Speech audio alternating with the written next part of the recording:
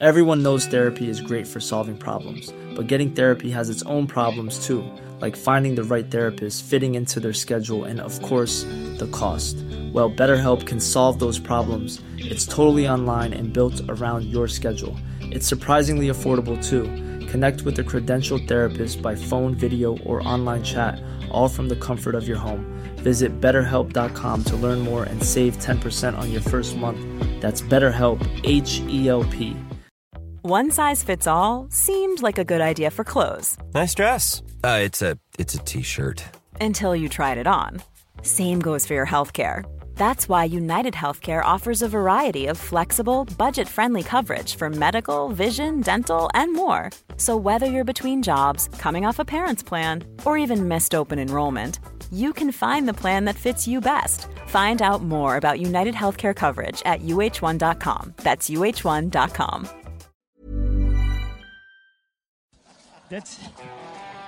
Yeah, they have asked for that, really. France are going to the World Cup. Get over it. This fella Ronaldo is a cod. Boom, boom, boom, forward. Boom, boom, boom, yellow card. Nah, that's actually bollocks. After us, use mind your language. I suggest you shut up and show more football. Good lad. I don't throw teacups. It's not my style. I think I'd rather throw punches. What you doing down here, you shawny man? I don't know what lunatics were running this Irish Times Second Captain's podcast asylum while I was away last week, but shit got loose, Ken and Murph. Really? Shit got loose. Wow, what's going on? Can one of you please explain to me how my favourite slot in the show, Ken's Ghouls, undoubtedly the best and favourite of all the listeners to the podcast, was allowed to slip outside its very strict remit of FA Cup action to incorporate the Champions League? The Champions League doesn't need any more hype or spicing up. I don't know. I just do what I'm told. Yeah. Mark kind of came in. He had loads of fresh ideas. It was intoxicating. You know, maybe we made some errors of judgment. I'm not going to lie to you. He's a I persuasive almost man. It's called okay. you Mark there. That would have been hard for you to take. One more podcast away, and might have been forgotten about it. It is the FA Cup that's lost its lustre, though. It's the FA Cup that needs a little bit of jazzing up on a Monday podcast. So let's right last week's wrong and bring you an FA Cup quarter-final edition of Ken's Ghouls. The magpie is renowned as the most intelligent of birds, and 11 magpies would probably have made a better job of this FA Cup tie than humans selected by Steve McLaren. Ghouls. Look at that! Oh, look at that! Ghouls. Oh, what a goal! Oh, that's a magnificent goal! Ghouls. Interesting.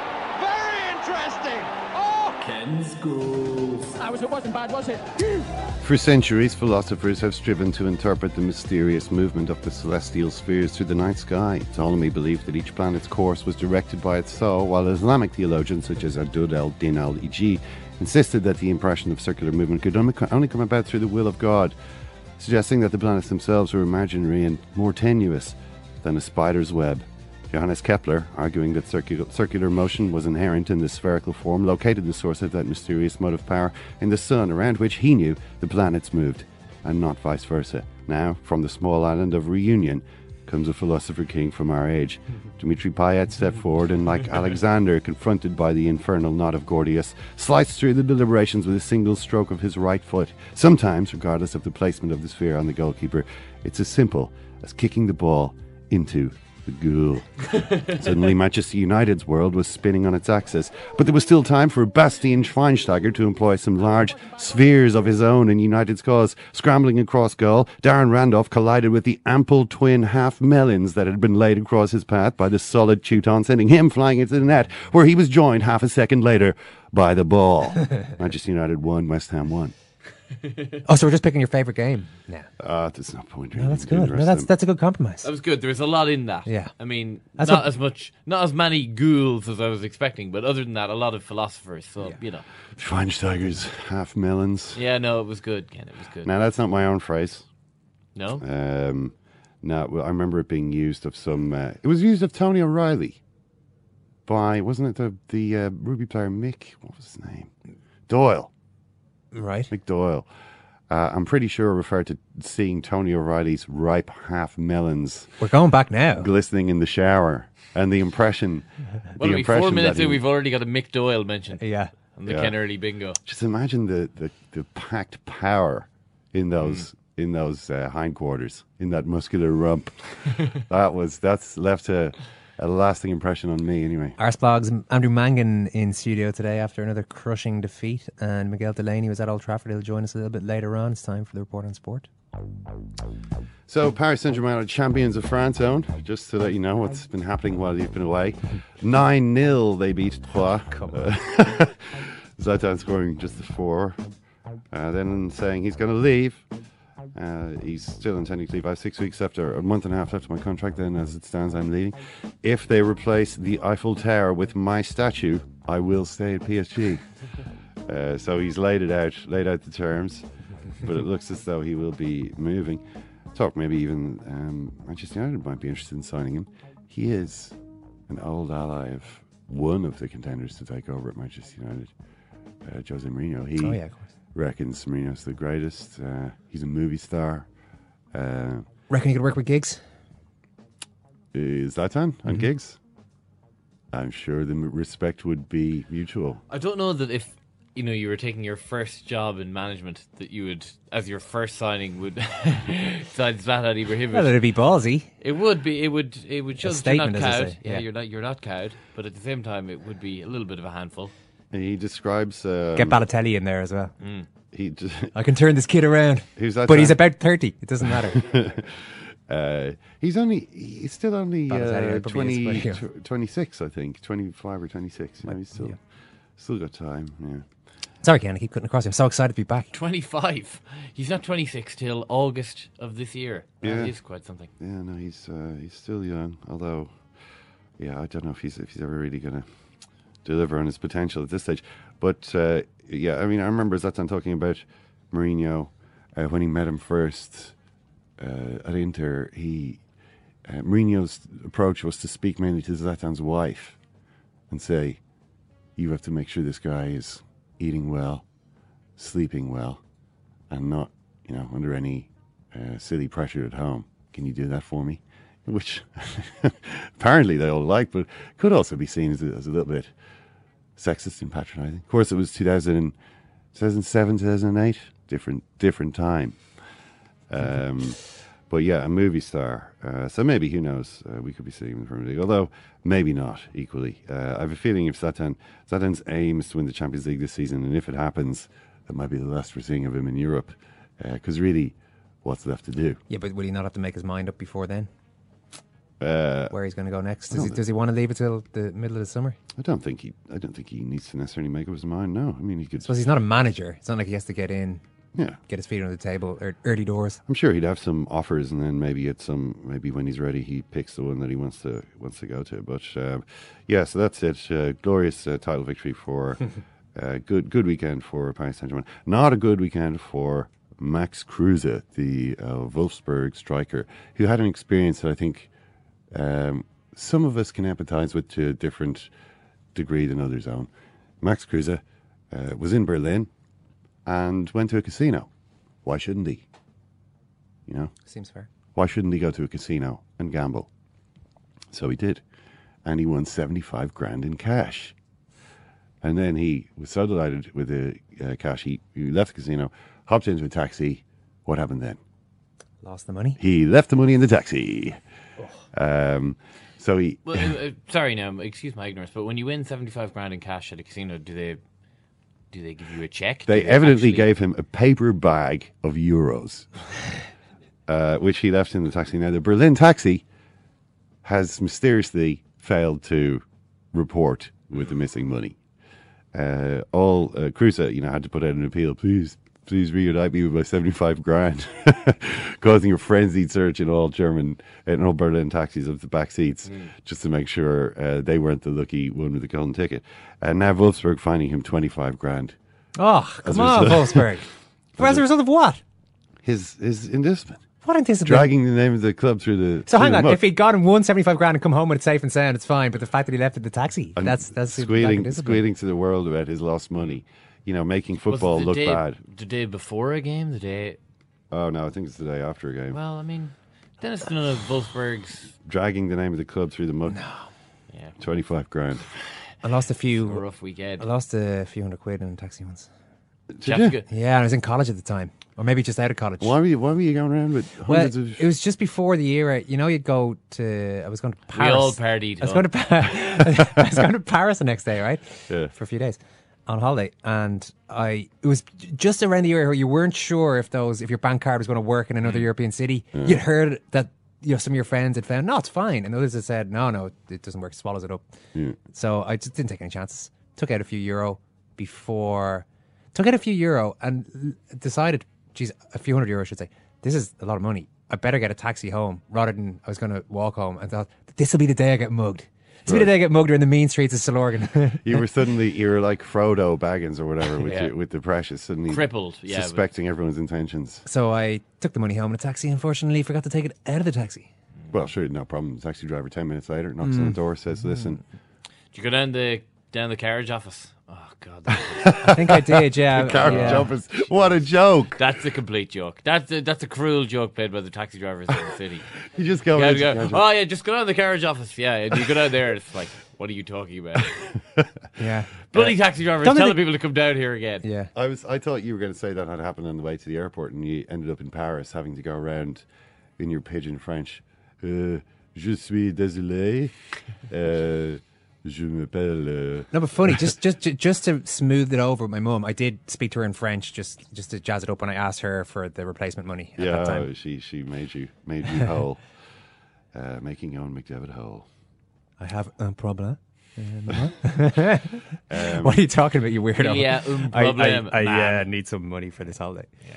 So just the Spanish football yesterday, Real Madrid won thanks in part to a goal by Sergio Ramos, who later received his 20th red card of his career. And apparently then didn't disappear down the tunnel as required, which could, let's face it, if he wasn't Sergio Ramos, result in an extra one-match ban, which would rule him out of the match against Barcelona, which is coming up pretty soon. The return match, obviously they lost the home match 4-0 in the league. But the most interesting thing to happen this weekend at Real Madrid was not really anything on the field so much as what they were saying. I know where you're going with this. Well, I just can't certain tennis player was given their public support. So Rafael Nadal was the subject of some loose talk by Roselyne Bachelot, who is the former French health and sports minister, which is interesting that they have put those two departments together. You would have thought the person would have quite a lot on their plate. But what she said was that Rafael Nadal's 7-month absence through injury in 2012 was almost certainly due to a positive doping test. Mm-hmm. Wow. So Real Madrid took this very personally indeed, which is amazing because Rafael Nadal has never played for Real Madrid, as far as I'm aware. He's a guy who sometimes turns up at their matches. So I'm not quite sure why they felt the need to go out and live for him, as they have done. But they've issued a statement which says, Rafa Nadal represents the fundamental values of sport. His greatness and his incredible achievements have always been based upon a foundation of exemplary conduct, unwavering work, talent, and astonishing levels of commitment. This being the case, our institution considers the attacks made on his person by former Minister Roselyne Bachelot to be unjustifiable and unacceptable. Zinedine Zidane continues, I feel bad for Rafa Nadal because he's a gentleman, a person that's been shown the values he has and that everyone loves. He's a professional. I know him a little. I feel bad for what they've said. He has to leave all this to one side and think that everyone who loves sport loves Rafa Nadal, whether they be French, Spanish, or American. I found that a bit of an odd one. Really. He's a club member, whatever that is supposed to mean, and he's somebody who's got a bit of an association with the club. Quite why they. And it's funny. It's not as though he's not in Maria Sharapova's position, for example. If Rafa Nadal had been in Maria Sharapova's position this week, maybe you would expect Real Madrid one way or the other to say something. I don't know, but the fact that this was a little bit under the radar. I thought the story, maybe it was just because I was away. I hadn't originally seen. I only heard that the French sports and health minister had said this when Real Madrid kind of brought it up. Yeah, mentioned this statement. But Yeah, you have to be careful with the public support of any sporting figure when they're not in your remit. Real Madrid can 100% say, okay, none of our players are doping. There's no doping going on here. I don't know how they can be 100% emphatic about other people from other sports. So you do have to, you're treading a slightly dangerous line there. But, sorry, you were going to come back in there? Well, no, I agree. I just think that it's, they'd want to be very confident. They want to be very sure of their ground to make a statement like that. Because the problem with it is, while obviously someone in the Real Madrid PR department thinks Rafael Nadal is a top man. I'm sure quite a few of them do. Maybe it came from the president himself. Maybe Florentino Perez thinks Nadal is great, and us gods recognize gods, and we have to stick up for each other here. Great Spanish sporting institutions. They'd want to be fairly sure that they were back in. They weren't standing up for a guy, who didn't maybe deserve that level of support. This idea of suddenly missing a number of months, and there being dubious reasons for it. We've seen it in tennis, we've seen it in golf with Dustin Johnson, but we've seen it in tennis as well. And Maria Sharapova even made reference to it, not to Rafa Nadal, but she made reference to the fact that, and largely she didn't throw the rest of tennis under the bus. I heard you guys talking about this all last week. But in that particular comment where she said, well, at least I don't pretend to be injured to avoid positive tests or something along those lines. That was a fairly blanket kind of accusation that could be that you can take your pick who you want to apply that rationale to. Interesting, Nadal did say last week that he has used stem cell therapy and blood spinning, platelet-rich plasma, PRP therapy, which is known as a type of blood spinning to help his rehabilitation from knee injuries. I've been open all my career. I never tried to hide nothing that I did. I did put PRP, and then I did stem cells. The first time with PRP, it worked fantastic, and the second time it was bad. I had to stop playing tennis for 7 months. With stem cells, I used it 2 times on my knees. It worked very well. Never did, and I'm never going to do something wrong. Quite a few sports. Tiger Woods has previously talked about blood spinning. Well, they always talk about it in terms of PRP, this platelet-rich plasma therapy. And Spurs have talked about it before. Villas-Boas came out and started nattering away about it, and people were thinking, what are you talking about here exactly? Yeah. What it does is takes blood from an injured area of the body, spins it to separate the cells, platelets and serum, and then injects it back into the damaged area to help compression injuries heal more quickly. Yeah. Now, there's a thin enough line between that and blood doping. And blood doping involves taking your healthy blood out of your body, storing it, and then injecting it back in, say in the middle of the Tour de France when all your red blood cell counts are pretty low, etc. Yeah. So I mean, it's allowed, it's legal at the moment, so it's fine for everyone to do this PRP stuff. But we're checking that WADA list every maybe late December, early January every year, just to be sure. Open those emails. Yeah, open those emails. Even if they're hard to navigate, as Sharapova said, it's worth navigating them and just double checking that everything is still in. It's just that it ties back into the idea that you guys were talking about last week, that it's a difficult one to police now, and there's a question of should you just legalise everything, let them all dope and be honest about it. I don't think you should, and I don't think people would be honest about what they're taking, even if it was legal. Yeah. But it is getting to be a more and more difficult area to govern, all right? Yeah, I mean, in the case of Nadal, like when he says so vehemently, I've never done and never would do anything wrong, you almost get the impression when he says that there's very few people on the planet who have a deeper knowledge of where the line is. Rafael Nadal, he sounds very sure of his position on that one, like he's looked into, exactly what's... Well, he's obviously taken, he's taken the legal scientific route as far as it goes. Yeah. So he's aware, maybe he's... And I'm sure... aware of what he's not supposed to do. Spanish super clubs, Real Madrid and Barcelona, have got also top sports science departments. I mean, I think Luis Enrique was saying the other day, it's amazing, it's the first week, I think it's the first week this year that Barcelona haven't had a midweek game, Everyone is just absolutely flying. It's brilliant. I mean, their training is really top class. But where are we? A team that have a slightly less cluttered schedule than Barcelona are Leicester City, who, as we know, only have to concentrate on the league, and they have a high-profile supporter in Alex Ferguson, who is speaking at some racing event, and the Sunday Times report him as having talked a little bit about the title race, and he says, of course they can, i.e. Leicester can win the league. I believe they will win it with 3 games to spare. which is a confident prediction from Ferguson. Maybe, I don't know to what extent he's looked into it, sat down with his pen and paper and added up the fixtures. I think he said something like they'll have it won before they come to Old Trafford, so which would suggest that that's their third last game. So it might suggest that maybe he has. That he actually has that. Well, maybe Alex Ferguson. I mean, he hasn't missed many out of games since he left the job, so I presume, all of this talk that he was going to, take up the violin or something. I'm not entirely sure that that's how his retirement. How many dictators can you really read about in your life, Murphy? You gotta have a hobby. Yeah.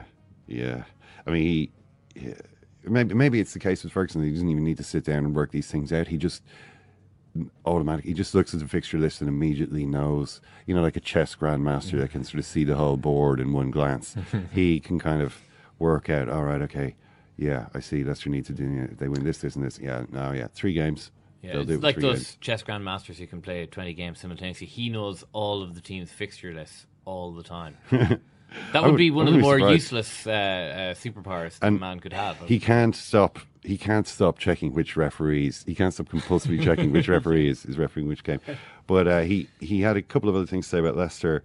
Notably that N'Golo Kante was the best player in the league by a long way this season, and that the most influential person in the Premier League has been Steve Walsh. Steve Walsh is the head of recruitment at Leicester, who is so hot right now.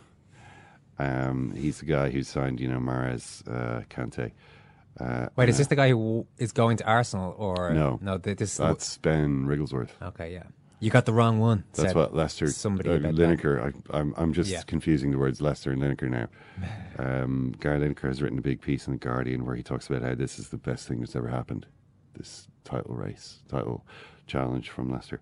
But they obviously have to play Newcastle tonight, and Rafa Benitez has taken over at Newcastle, and it makes it a more interesting game, I think, than it would have been. I would have been pretty confident of Leicester's ability to beat Stephen Clarence Newcastle.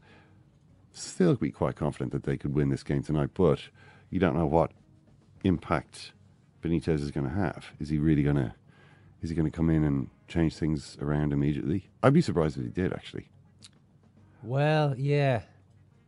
I don't think he's that type of guy. Yeah, I know what you mean. It's not as though his strengths have ever been seen to have been G'ing up his players to go. He's a very Tim Sherwood tactically. Yeah, and maybe a Tim Sherwood is actually the kind of figure you want when you just need to scrape together some results towards the end of the season. But we don't know because Benitez has never been down there battling away. Not since before he was at Valencia, anyway. Yeah.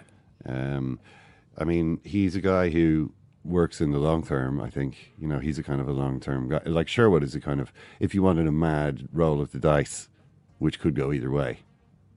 Or just bring Shearer back again. Well, no, Shearer. It's not. They brought Shearer in a very similar position, and it didn't go how they were hoping for it to go. But he's learned. I've no doubt that Benitez is a much better appointment than Tim Sherwood would have been. But you never know if it's a change of mood that's needed in the short term. Maybe that's an area in which he does suit Sherwood. I don't know. Anyway, they've gone with Rafa. So we'll see how that goes tonight. That's it for Kennedy's Report on Sport. What are you saying? You just a phony, man. This is just for I admit I don't look like the athlete of the day supposed to look. This ain't wrestling. This ain't the WWE, baby. My belly's just a little big. My hand is just a little big. This is just an act that you're doing. You should be an actor. But brother, I am bad and they know I'm bad. I'll never do that. There were 2 bad people. One was John Wayne and he's dead, brother. And the other was right here. You can run around like you a preacher and all that you want, but baby, I promise you, I will baptize you. You can't teach that. Arsenal have 4 wins in their last 14 games, effectively out of the Champions League, way off the pace in the title race, and now they've been knocked out of the FA Cup by Watford. Even Arsene Wenger himself is describing it as a farce. Arseblog's Andrew Mangan, how are you? Oh, I'm great, Owen. Thanks. Are you keeping the faith in any way? I don't know about that. I'm trying to get my head around what's happening because it is quite unusual for an Arsene Wenger team to look as disjointed and just like a team that can't play football. even in the darkest days of Arsene Wenger's reign, when there were players there who you wouldn't count on for very much, you could at least see that there was some kind of style or cohesion to the football that they were trying to play, even if they couldn't play it very often. And this team at the moment just looks an absolute mess. Yeah, and at least in recent seasons, the FA Cup has provided a bit of a sanctuary, and they were able to steamroller the lesser teams in that. I guess that they weren't even able to do that yesterday. Yeah, well, I mean, I think it's overlooked that on the way to winning the two finals, they beat Liverpool, they beat Everton, they beat Tottenham, they beat Manchester United last season, and it worked out well in the final stages of the competition when you're playing, the whole city. It nearly didn't work out, but the worst Aston Villa side anyone can ever remember. So yeah, there was a touch of luck, but they did beat some good teams along the way. And I think what the FA Cup was looking like this season was something of a life preserver. As the league slipped away, at least you could look to this historic 3 in a row in the FA Cup as something that might salvage some success and bring a trophy. But that's obviously that's gone now. Just briefly on the game itself, I was struck again by how bad Olivier Giroud is. He is a player who is obviously short of the pace required to, for a really top, some a Lewandowski type player. He's never going to be like that. But you don't necessarily have to be like that. There's other ways to be effective. But he also seems to lack the kind of cunning of he could be like a Teddy Sheringham type. Can't really run, is decent on the ball, can score, but he just doesn't seem to link up with the players around him. I'm struggling to understand why. I mean, Welbeck, for instance, came on and demonstrated the big problem with Welbeck is he can't keep his composure in these. He gets excited. He gets as excited as any fan in the stadium and just completely loses his cool. He might be able to get over that, though. At least he has some kind of dynamism, makes things happen in the game. Yeah. Olivier Giroud just doesn't do anything. Yeah, he did, and has got 20 goals this season for it. I think he's a good backup option. I think that's what he should be for a team like Arsenal. He's a guy who can come off the bench and score some goals and give you that different option. But as the main guy, as the main striker... I'd rather have Welbeck. I honestly would. Like, Welbeck runs around, he misses 70% of his, clear chances, but I just think the team looks a lot more dynamic and a more difficult proposition with him there rather than a guy who doesn't do anything. I would agree with you, and I think in a weird, perverse way, Arsene Wenger was saving Welbeck for Barcelona. I think that's why he didn't start. I think he'll start Welbeck against Barcelona. But I mean, I think the team that he put out yesterday, he probably had a right to assume that they'd be able to win that game. Even if Giroud is limited, that was a team that should have won. Can you elaborate just on what you said there about this being a different Arsenal team from the other Arsenal teams we've seen underachieving in recent years? Why are they more disjointed? What are they lacking that other teams at least showed? I don't quite know. I think you could probably look back at some of the Arsenal teams and say they overachieved. If you can get into the Champions League year after year with players like Skrillex and Denilson and Bentner, that's perhaps an overachievement, and what we're seeing from this current group is an underachievement. Then when you go out and you buy players like Mesut Ozil and Alexis Sanchez and you spend that amount of money, that's a statement of intent that you're supposed to challenge for the league title. And January 2nd, Arsenal were 2 points clear of Leicester at the top of the table, and here we are in mid-March, and they could be 11 points behind by the end of today. So where's the responsibility? I mean, for instance, my heart sank during the week when I saw after Arsenal had beaten, was it Hull? Yeah. Yeah. I then saw Walcott saying, Walcott did an interview. He's like, basically we'd had a right to sort out in that dressing room. Just a few of the lads, a few of the leadership figures in the dressing room stepped up and, They called a team meeting, he revealed they called a team meeting to thrash out the issues and everything. And I thought, why are you saying this? Now, I mean, look, get to the end of the season and achieve something and then say, you know what happened? We actually had a meeting and it was great and look at what it did. He's such an experienced player. He's been there for so long. He should know these pitfalls. Before you've actually done the difficult part of the season, you don't sort of say, we've solved that problem. No.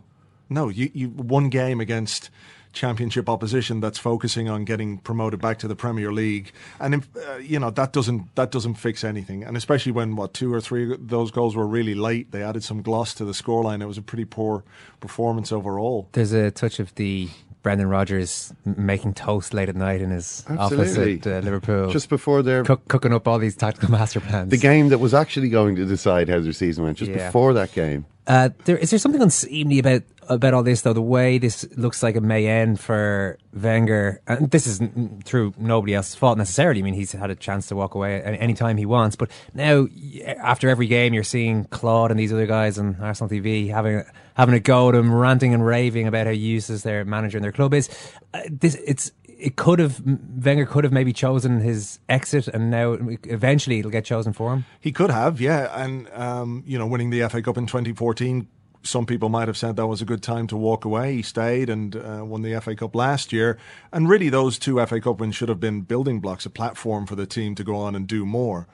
The way it's going at the moment, it feels like it's getting more and more acrimonious, and it would be a real shame if a manager who's done so much for Arsenal down the years, if it ended in like the stadium just being against him, everybody in there. I think there's more feeling now that change has to come and is inevitable. It's how that sentiment is demonstrated over the next little while, Well, you're in a good position then to analyse this, because you've been, how many years have you been doing Arsblog now? 15, 16 years? 14 years.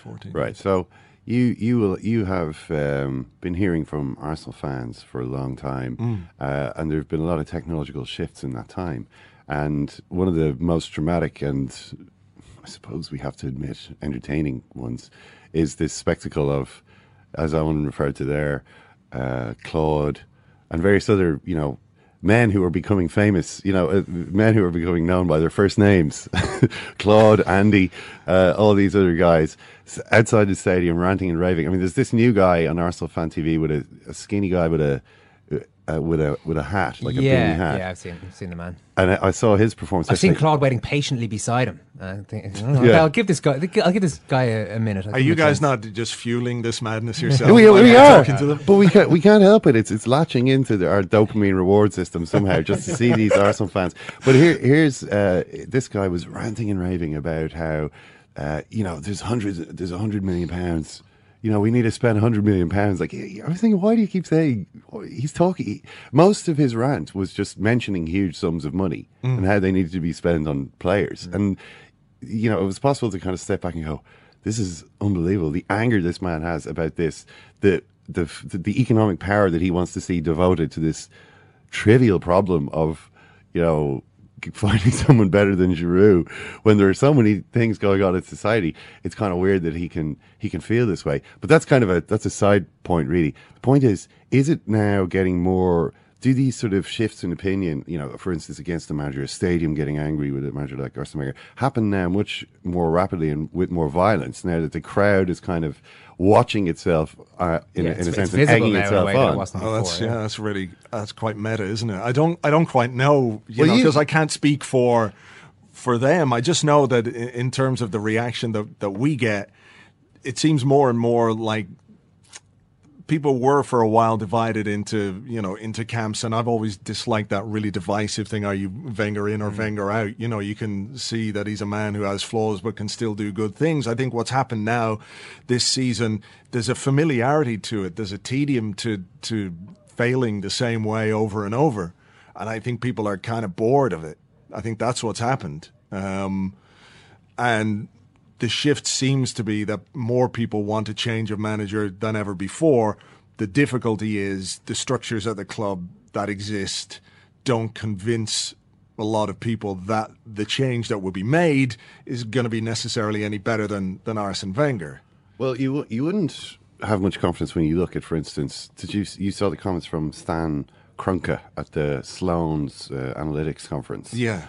I was just amazed by how banal. What did he say? Well, this is the owner, a billionaire owner of Arsenal. Is he actually the majority shareholder? Majority or is he the shareholder, controlling yeah. shareholder? Okay, so he's calling the shots at Arsenal. Now, he just sounded like such an idiot. When the stuff that he was saying, it wasn't in any way impressive. So first of all, he comes out with the line, apparently with no idea of how this is going to play. He says, people are saying, why don't you spend some money? I don't know if there was a couple of, spend some. But he said, for me, being an individual owner, I have to have some sort of reality involved. I think when he says being an individual owner, he means as opposed to, say, the royal family of a Middle Eastern oil state, right? Yeah. Because he's only linked into the Walton family. which is probably just as wealthy, but maybe his wife doesn't allow him to spend her money. So he says, if you want to win championships, then you would never get involved. I mean, well, how could he allow these words to tumble out of his mouth? I mean, it's just, what's he? I don't know. He's ridiculous, and a lot of people would say that some of the problems that the club have stem from an owner who clearly has no genuine ambition to win anything. Like he's never once since he took over the club said, my aim here is to make Arsenal the league champions or the best team in Europe or to win things. Not once has he expressed that sentiment whatsoever. And people view his ownership for what it is. It's an investment vehicle for him.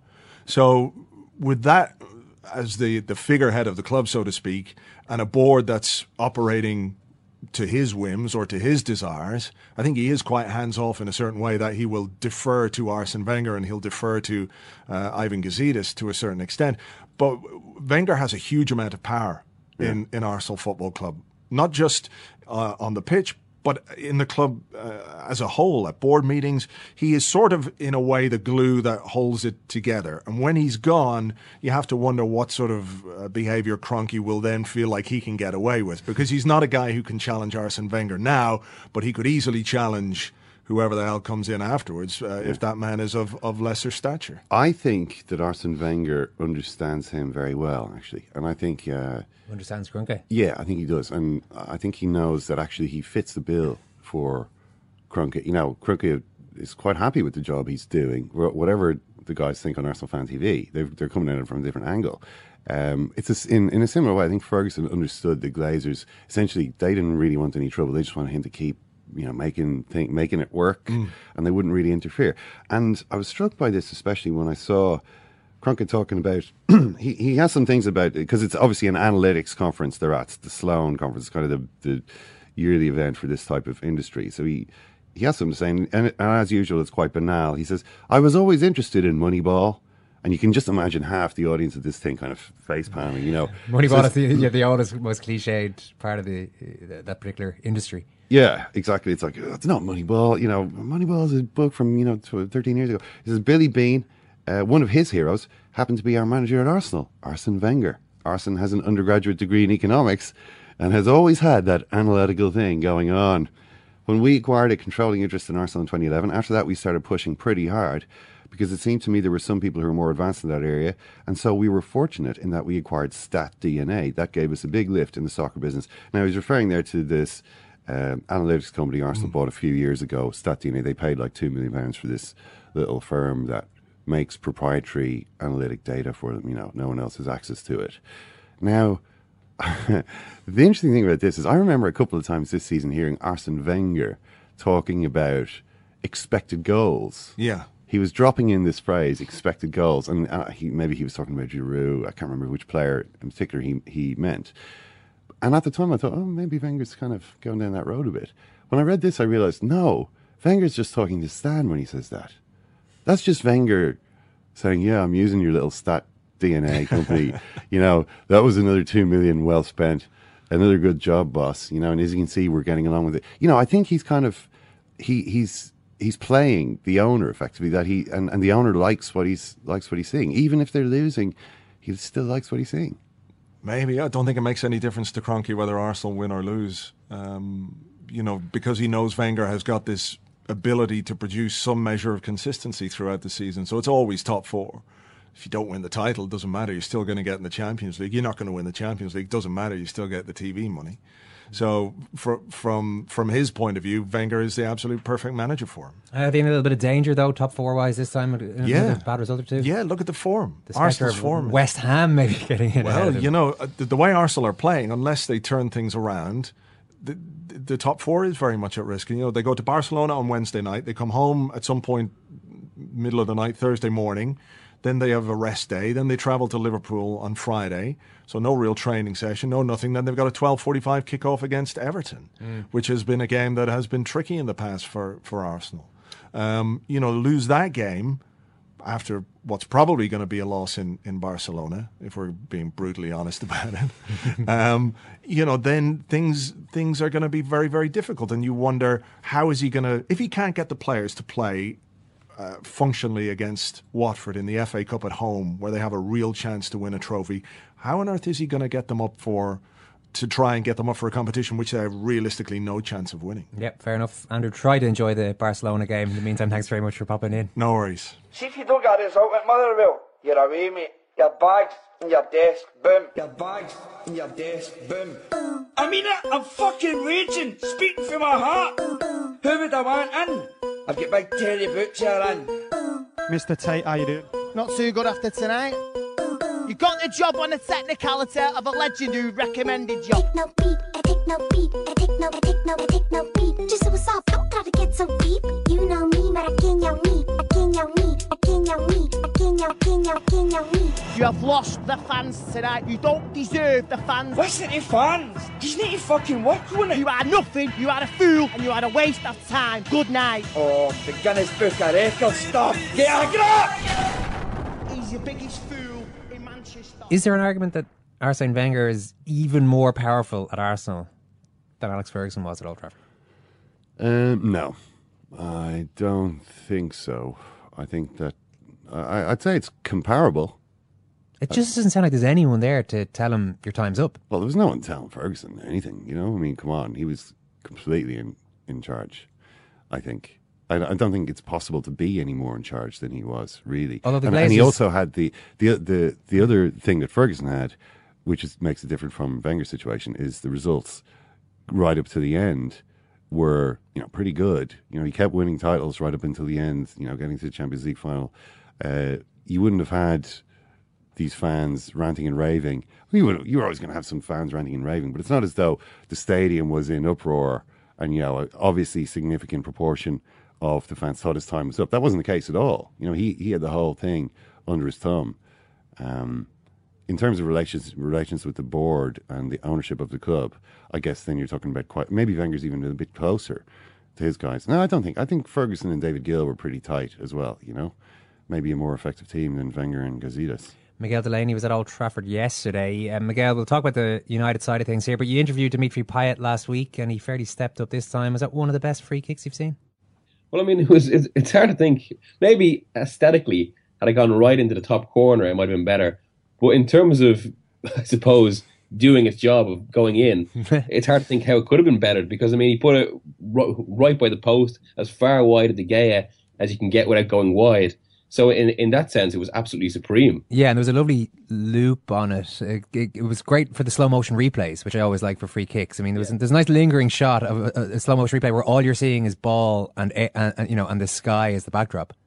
Yeah, I also quite like the way he's another one of these players who kind of brought back into vogue this old style of Zico, Beckham style free kicks, where it's just a simple curl on the ball. The whole knuckleball thing is kind of fading out. I'm a traditionalist in that sense, so totally I like uncontrollable for that as well. It's a completely uncontrollable shot. I mean, it's what the knuckleball one. There's a good reason Ronaldo why David Beckham and players like this learned how to do free kicks that way. It's because the other way doesn't actually work. Yeah, exactly. Yeah, sure. I mean, isn't Ronaldo's record in free kicks actually awful in that sense? It got as bad as 1 in 80 or something like that at one point.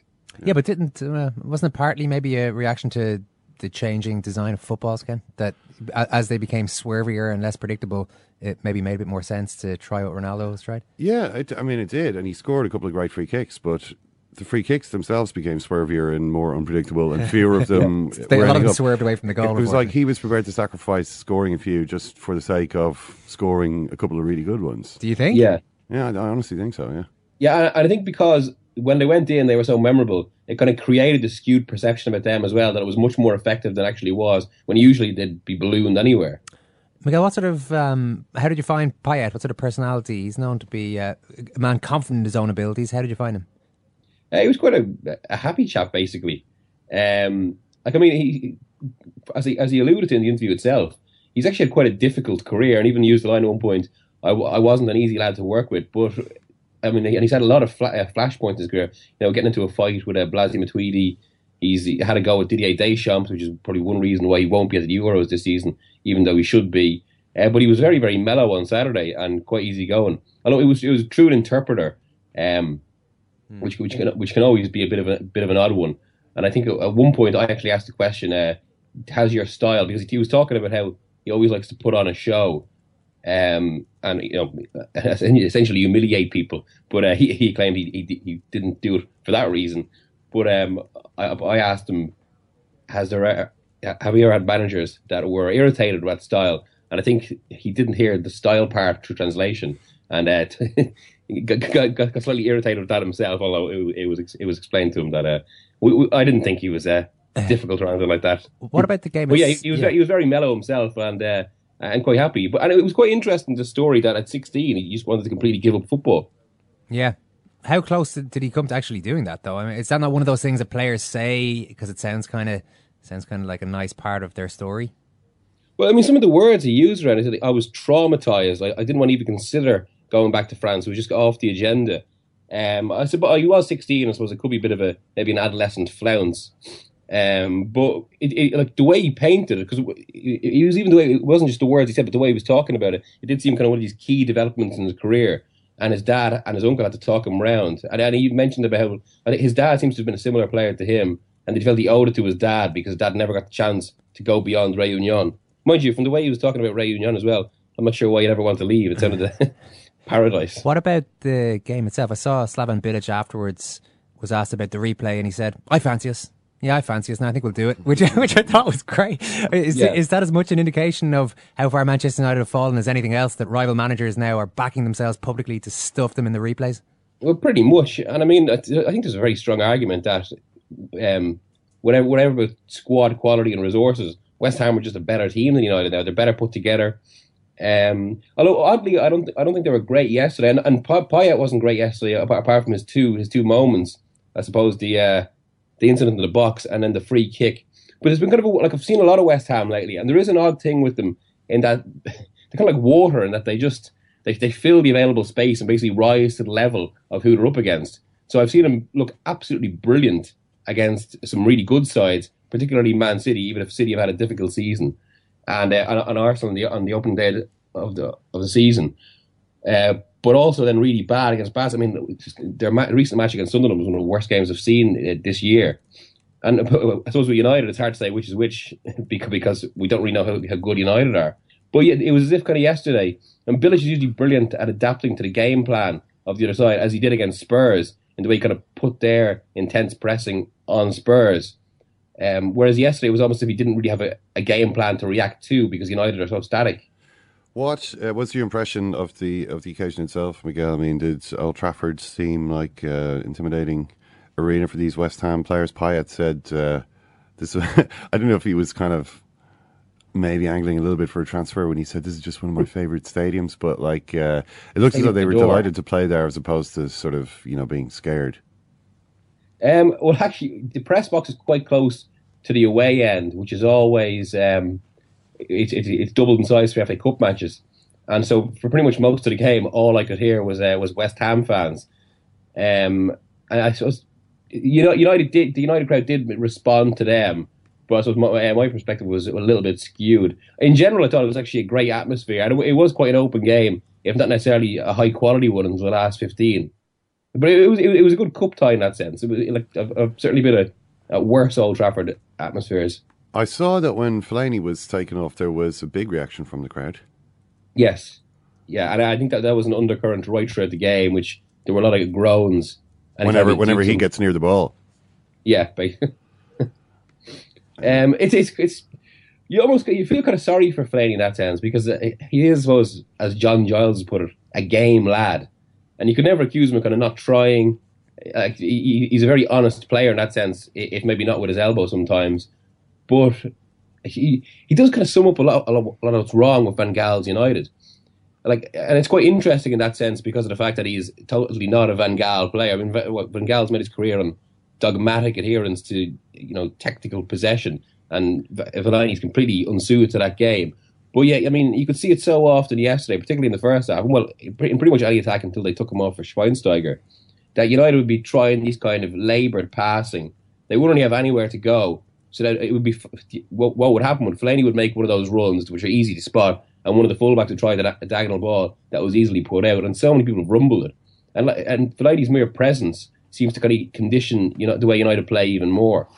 Yeah, it's funny because regardless of whether he's in the team or not, it's not as though it's not as though they're not laboured when he's not in the side. And and they're limping along now and have been for so long that even the question of who's going to take over is starting to get a little bit boring, a little bit repetitive. In that people are just assuming it's Mourinho or Ryan Giggs. Now, I was interested in the United We Stand editorial that Ken has sent on to me here that Andy Mitten has written this week, and he's made a big push for Giggs. He says that he should be the man. Giggs has got more experience at United than any other person working on the football side of the club. He's been massively and consistently successful in his life. He's hugely respected abroad, yet some United fans talk of him like he's some sort of knob who doesn't know what he's doing. Do some Manchester United fans, in your experience, think of Giggs that way?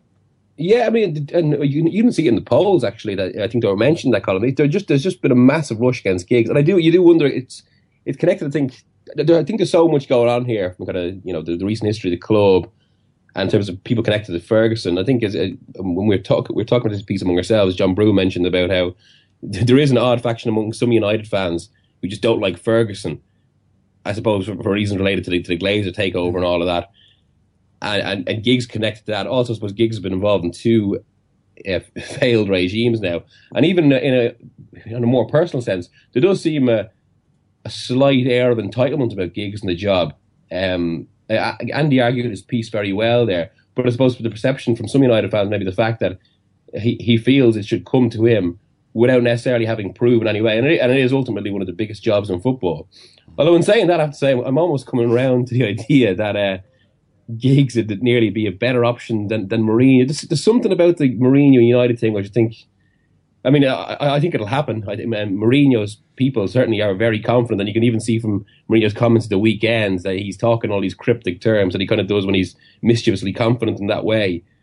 But there's something about, I think, it could be a spectacular failure. I think that Mourinho's people, as you put it, are gonna act all confident right up until the moment when it's confirmed that he either has or hasn't got the job. I mean, either way, they're going to act as though they've got it.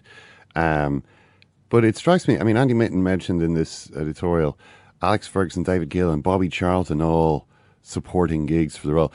You're talking about three quite significant figures in the history of Manchester United there. Certainly in terms of, forget about the actual decision-making power, but in terms of influence and respect, they are the top three men on the board. And if they all reckon that Giggs would be a better choice than Mourinho, who is Ed Woodward to say otherwise? Yeah, absolutely. And I suppose the thing, I think we discussed this the last time we was on, we talked about Mourinho himself. I mean, a big thing when you're behind is basically you can't replicate what the opposition are doing, especially if they're ahead of you, which is pretty much what United would be doing by appointing Mourinho. It almost just feels a response to City appointing a better, more modern manager in Guardiola, because it's basically the only real option available in that sense. Well, maybe they should innovate and try something different. I suppose Giggs would be that option. Although I'm not sure if Gill, Ferguson and Charlton are seeing it in those reasons, or seeing it for those reasons. And as we've said on a number of occasions, there are other managers in the world outside of Giggs and Mourinho, so it's not necessarily that Giggs should get it. I think, as you've said before, Owen, it is so odd that a job of this magnitude has come down to these apparent two choices. One kind of basically, I suppose, the head boy of the club, or else, the most famous manager in the world. There does seem to be that absence of thinking about it all. Seems to be. All right, Miguel, brilliant to talk to you. Thanks, Mill. Thanks, lads. So Andy Mitten is on the Ryan Giggs bandwagon, you would assume. Well, we might talk a little bit more about that, actually, because I'm interested to know how much weight that will carry, that fanzine like United We Stand is getting itself behind Giggs. I was quite surprised by the result of those polls that Miguel mentioned there. It seems as though hardly any Manchester United fans want Ryan Giggs to become their new manager. Something like 80% are in favour of Mourinho. Yeah, which I think you can understand. I mean, there's no doubt who's got the better record. So it's, I suppose, natural that people would see Mourinho as a safer option. Yeah, I don't know how natural it is. A lot of clubs. We talked about Alan Shearer earlier. Newcastle fans, even now, might want Alan Shearer to become their manager. There's a certain status attached to the club legend. And the big argument that Andy Mitten was making was that what has Giggs done wrong, is what he said. What has he done not to deserve the shot? It's easy not to do anything wrong if you don't do anything. And if you're allowed to just completely bypass any effect that you're supposed to have if you're a number two. I mean, what is a number two if you're saying now is that he's done nothing wrong? Then he's done nothing. He's been on that bench now for however That's what many Van Gaal years. wants. So according to Mitten, Van Gaal wants his assistants to just lay back a little bit, allow the players to work things out for themselves.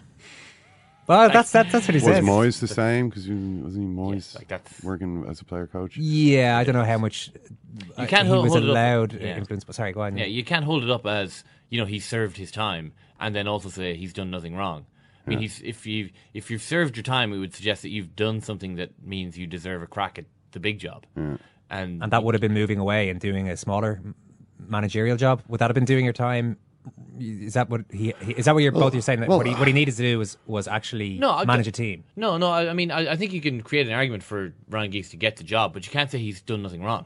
You can't say both things because he's been a part of two kind of failed regimes. He's been a part of them. So either he has been a part of them, in which case he has done something wrong. He's kind of dirtied it a bit, or he hasn't been part of them, in which case he hasn't served his time. Yeah, that's. Well, apart from all the years at Manchester United, I suppose. I mean, Mitten makes the point that nobody knows the club like him. He's more experienced. That's all true. And I mean, I imagine he'd be the kind of figure that they really could get behind if it was to go well. But it's just a question of whether he's really got it. I mean, he hasn't really shown the sort of courage to risk his own reputation. That whatever you say about these other former legendary Manchester United players, they have done that. Roy Keane has done that. Maybe because they've had to, though. Roy Keane didn't have the option to stay at Manchester United and be an assistant, and maybe neither did Bruce or Mark Hughes. Ferguson never seemed to rate Mark Hughes in terms of his leadership or managerial ability. Yeah. Until Ferguson, not always necessarily the best judge of other managers. Not as good judging that as he's judging other things. But Keane did it. Neville has been doing it out in Valencia. I mean, they lost again on the weekend to Levante. The derby, it's not great. So the smart thing is to stay United. Ole Gunnar Solskjaer, maybe you could see him as having blown up his career by deciding to join Cardiff. I don't actually believe that, though. I think you have to do that. I mean, how else are you going to learn how to do the job other than by doing it? Giggs has not been doing it. So suddenly to come in at Manchester United with all the pressure they're going to be under and to be competing against people like Pep Guardiola, who's going to be just down the road from him, Jurgen Klopp, maybe it won't be the same setup as Arsenal, we don't know. Antonio Conte at Chelsea. These are the top coaches in Europe, or the top proven, established guys in this field over the last 10 years in Europe. And Giggs, by comparison to them, is a novice. And, would you fancy his chances against them? It would be a huge risk. And maybe that's the most interesting thing about it. It would be like, well, let's try this. This could be crazy, but it might just work out. I think Ed Woodward, though, is a bit more risk averse than that. Who would you prefer to see in there? Just lastly, I don't mean for the success of Manchester United, but as I know, obviously we know all about the Mourinho soap opera, but would it be equally as compelling to see Giggs as the manager? I think it would. More compelling? Something a bit different? To be honest, the thing about Mourinho, I mean, we know that Mourinho, particularly when he's he will obviously have a big fight with Guardiola, try to attack Guardiola constantly, but we kind of know what he's going to do. We've sort of seen it happen before, and I thought he was shrinking the last time. I thought his at Chelsea it was all getting a little bit tired. I mean, I would rather see what would happen if Giggs was to take over. I would rather see that. Murph? No, it's still Mourinho for me, to be honest. The Mourinho show. Yeah, I mean, I think maybe we just got tired of Mourinho at Chelsea. There was just too many. It was just too similar. It was just a rehash of the original as opposed to a true sequel. It would be interesting if because you read a few things where people are saying, "Well, Mourinho, he's actually always wanted to move to Manchester United. That was always his end goal." And once he's got there, once he's got to the place that he considers to be home, that's when you're going to see the empire building Mourinho, not just like this sort of crazed sort of piratical figure, ripping things up over a short period of time, just winning a couple of things and then destroying the club. What you're going to see is like alongside it, Mourinho Augustus, you know what I mean? Once he takes over at Manchester United. I don't believe that for a second. I mean, I can't see that happening, but 79-year-old Jose Mourinho in charge of Manchester United. I don't really see that. You go enjoy the rest of your day. We're going to work on another podcast, which we're going to produce later on. It's later on Monday. What are we going to talk about there? Six Nations and Victoria Pendleton, who is, I'm sure you're familiar with Victoria Pendleton, two-time Olympic champion cyclist who has decided in her mid-30s to become a jockey and is now riding the top amateur race at Cheltenham on Friday. So we're going to have a good chat about that. In the meantime, rate the podcast on iTunes, subscribe to it, tell some friends about it, tell some enemies about it. Just spread the word. It doesn't really matter. Murph, thank you. Thank you, Owen. Thanks very much, Ken. Thank you to Owen. Thank you, Grant. Thanks for listening.